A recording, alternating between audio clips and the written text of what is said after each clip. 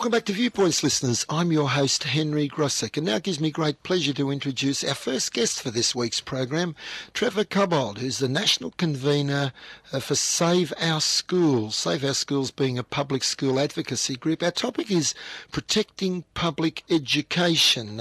Firstly, though, welcome to Trevor. Trevor Cobbold, welcome to Viewpoints. Thank you, Henry.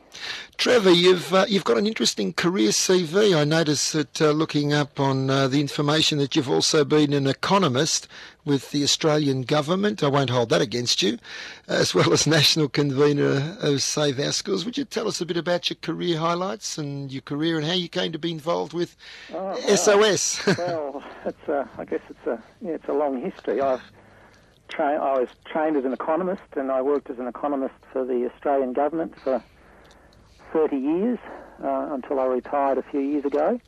So that gives you an indication of my age. But during that time, we have had two children who went through the government school system in Canberra. And right from when they started school, I was involved in the P&C movement. Yep. And as a result of that, spent nearly 20 years on the ACT Council of P&C associations, including 12 or 13 years as the honorary secretary. So I've had quite a long experience in public education issues, including representing the ACT at in the national parent movement as well. Now, Save Our Schools, SOS is an interesting acronym. Tell us a bit about that organisation, because you're the national convener. Well, Save Our Schools originated during a campaign back in 2006 when the ACT government tried to close 39 schools in Canberra. And this organisation was set up by, parents who'd had a long-standing involvement in the P&C movement. And it basically existed as an organisation to put the case against school closures. You came a bit late for Victoria. We had Kennett in the 90s. That's right. And so that involved a very intensive campaign over 6 months that still had repercussions even up to this year. And so the school closure issue was really the foundation stone of Save Our Schools. But because we had such good involvement from people from various schools, when the importance of that issue declined, we saw that there was a role for an organisation that didn't necessarily represent anyone, but that could contribute to debate, arguments and information relating to issues in public education. And so we've set ourselves up as you said, a public education advocacy group. And our really main mission is to improve equity in education, that the people involved have a strong commitment to equity in education, and that has largely governs how we approach different issues. It's an interesting starting point, Trevor, and one of the things that we will talk about is your call for an inquiry into bias against government schools on My School, which is a very hot potato issue at the moment. But a lot of governments have touted the concept of choice, and Australia has quite a uniquely robust private school system compared to other OECD countries. To the people who say that we've got a great dual system and we're giving people choice, what do you as the rep of SOS say? Well, as you say, it is a very unique system in terms of the size of the public sector. The private sector, and a private sector that's highly subsidised by government. But what the effect of this is that the people who are able to make that choice are the ones who can afford to pay fees. And the effect, what we see is the effect of that choice system is to increasingly increase social segregation between our schools. And it's really ironic because, one of the historical reasons for establishing a public education system was the social intolerance and lack of understanding between different religious groups back in the 19th century. and yet now we're going that route where people want to increasingly segregate themselves from other different social groups, most particularly between high-income families and low-income families, but also on other grounds. And I think that foreshadows a major danger to the future of our society when people actually don't grow up together, and you can easily develop lack of understanding about the perspectives of other social groups and lack of tolerance about the culture of other groups. And that, I think, is a danger to our democracy and our ability to live and work together.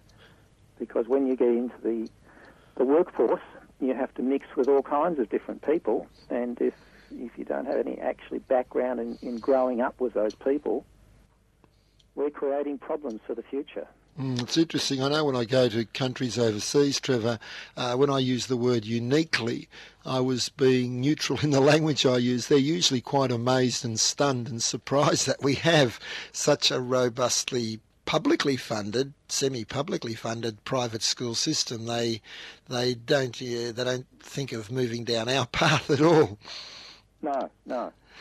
Now, the call for an inquiry into bias against government schools on the My School website, which has been in the news for the last week, obviously that's not unrelated to what we've just been talking about, the dual system we've got in our education system. No, certainly not. I mean, I don't say My School was designed to do this, but certainly when you look at objectively the way it's measuring like schools, the outcome is going to be systematic bias against government schools when you're looking at comparing school results. Why is that? Well, it is a little complicated, but it basically arises because the measure that My School uses to measure the socio-economic status of schools, and that's the basis on which like school comparisons are done. And if you like, I'll use the term income rather than keep using socio-economic status. It measures income or the socio-economic status of a school based on the area in which a school's students come from. And it basically looks at the average income of an area where students come from. It doesn't actually assess the status of the school on the basis of each student's family. And this creates a problem because each area, as you realise, will have both high and low income families. And the high income families tend to go to private schools. In fact, it's about double the rate of low income families. And the result of this leakage into the private system is that the socio-economic status measure of private schools is underestimated because My School takes the average income of each area, not that of the individual families. And the average income of the area is always going to be less than that of the high income families. On the other hand, the My School measure of the status of government schools is overestimated because it's based on that area average that includes the high income families that do not go to government schools. So what you have is that the socio-economic status of private schools has been underestimated by the My School measure, and the government school socio-economic status has been overestimated. And the result is that you don't compare like with like. Low-income government school results are being compared with the higher income private school results. And this results in private schools being systematically shown to be in a more favourable light. I mean, there'll be individual differences, but I'm talking about the average trend. So there's a systematic bias that favours private schools in comparing their results with so-called like government schools. And this is a major problem. It's just a travesty of a system. And for the ordinary person who just looks up the tabloid papers and sees those tables, that sort of information would be just not on their radar. No. I mean, and we're just talking about the light school, and I suspect most people don't even look at those.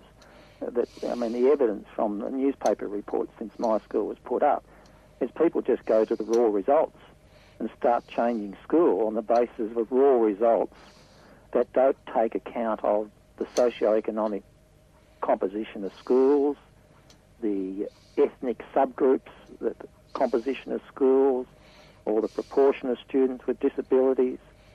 That they just ignore the influence of student composition factors on school results. And in this regard, parents who rely on this kind of material to choose a school could be entirely misled. And I guess if you let me go on, the other interesting thing is that the between school variation in student achievement is really minor, really small, about 10%, compared to the variation of student achievement within schools, which is very big. So that means if you choose a school on the basis of, it's got slightly higher average results than another, you've got no guarantee you'll be in a better class in the higher performing school than you are in the lower performing school, because the variation between classes is so big in both cases.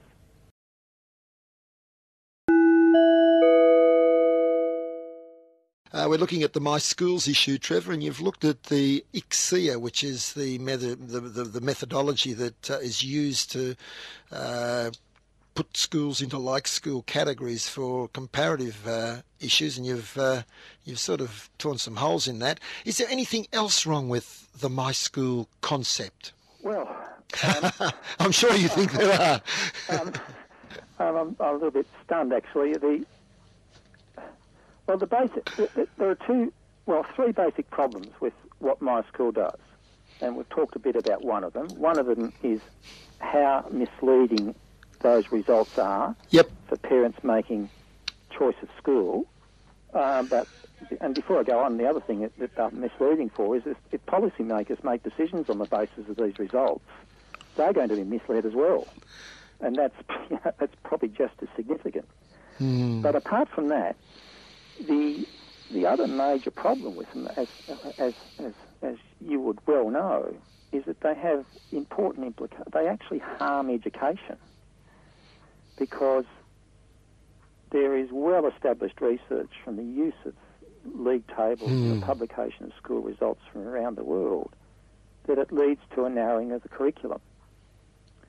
That because people place such weight in school reputations and how they rank with other schools on the basis of literacy and numeracy scores, schools are forced into the situation where they have to devote more resources to protecting their position or improving their position, and that's to the cost of other areas of the curriculum. And what suffers is that science, history, social studies, arts and music, physical education, health, they all get less time because of the need to focus more and more on literacy and numeracy. Sorry, Trevor, that's already been shown. I think earlier this week there was a newspaper article where one of the Victorian country regions, Loddon Campaspe, I think the director was instructing or calling on the schools to teach to the tests for NAPLAN for the forthcoming round of exams. Yep, this is exactly what I think everyone who knows anything about this has predicted. And the result is going to be a less rounded education for everyone. In fact, last year you probably remember that there was a high-level review of education in England conducted by academics at Cambridge University, and basically they found that as a result of league tables over the last 20 years in England, that England now had a deficient education, that it was too narrow and wasn't delivering the kind of broad education that we as parents and you and your colleague as teachers would aim for and want. On another note with that, Trevor, what's the research show in terms of actually producing school improvement over significant school improvement over lengthy periods of time with this approach? Well, the evidence is that it doesn't work. That's quite amazing, really, isn't it? Julia Gillard keeps saying that we're going to improve competition, creating competition between schools over their rankings on league tables or scores on literacy and numeracy will lead to better outcomes for everyone. Well, I should be very careful here. There's very little evidence to support that claim. And even the head of the Australian Curriculum Assessment and Reporting Authority, Peter Hill, has admitted in public that there's little evidence to support his minister's claim. And while there are only a few studies around the world that have actually looked at the impact of reporting school results on student achievement, and virtually all of them find it has no effect. I mean, there's a well-known American academic called Professor Eric Hanushek, yep, who's an academic who's generally in favour of creating competition as a way of improving results. But a major study that's often cited around the world, a major study that he did on accountability, on accountability measures for schools, found that reporting school results alone has absolutely no impact on student achievement. So this is a pretty stunning outcome. We hear that Julia Gillard has been particularly influenced by Joel Klein, the New York self-styled guru of educational reform. But there's a lot of controversy in the States over whether his methods are working. I don't think there's a controversy. I think it's pretty well established they're not. And, Joel Klein keeps using state-based results to demonstrate that there has been improvement in New York City. But when you look at the only objective way of assessing what happens in the United States, and this is the national tests that are done every couple of years, there has been absolutely no improvement in student achievement in New York City. So much so that a famous former Assistant Secretary of Education under Ronald Reagan has recently said, as recently as last year, said the scores in New York show one direction only. They're flat, flat, flat. And this is an admission by someone who's in favour of publishing school results. Now, you've worked with government for many, many years, and certainly the Labor parties have enjoyed probably closer ties with the teaching profession than the Conservative parties over the years. How do you rationalise what a federal Labor government is actually doing in this, Trevor? Well, I can't.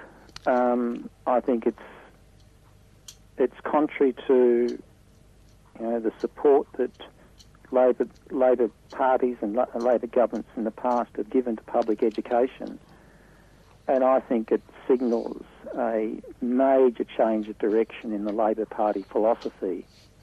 And Julia Gillard and the Prime Minister really have made this very clear. They no longer see any distinction between public schools and private schools. They do not see that there's any special role for public schools in our society. And from now on, they're going to treat them as virtually indistinguishable. And I'd have to say, this is just a step on from what David Kemp and John Howard wanted all along. This is the philosophy that David Kemp pursued as Federal Minister for Education, and it is philosophy that Julia Gillard is now continuing. Trevor, time's got away from us. It'd be lovely to have you back on the program. There's so many things that I'd like to discuss with you, and maybe next time we can have a look at what would be better ways of improving student learning and school performance, which we're all on about improvement. That's just one topic. But for people who want to get in touch with Save Our Schools and the work you're doing, how would they do that? You just go to the Save Our Schools website, which is www.saveourschools.org. saveourschools as one word, .com.au, and there's a facility to put an email through to us. And I always say to people, Google's such a great search engine. Just Google in Save Our Schools and you'll get there pretty quickly too, won't you? Yes, you will. Excellent. Trevor, can I thank you so much? As a person who's had a long career in public education, I've said this to you private, it's great to have people like you coming out there with evidence-based research and qualitative argument to support reform in education that's actually genuinely supporting our government schools. Thank you, Henry.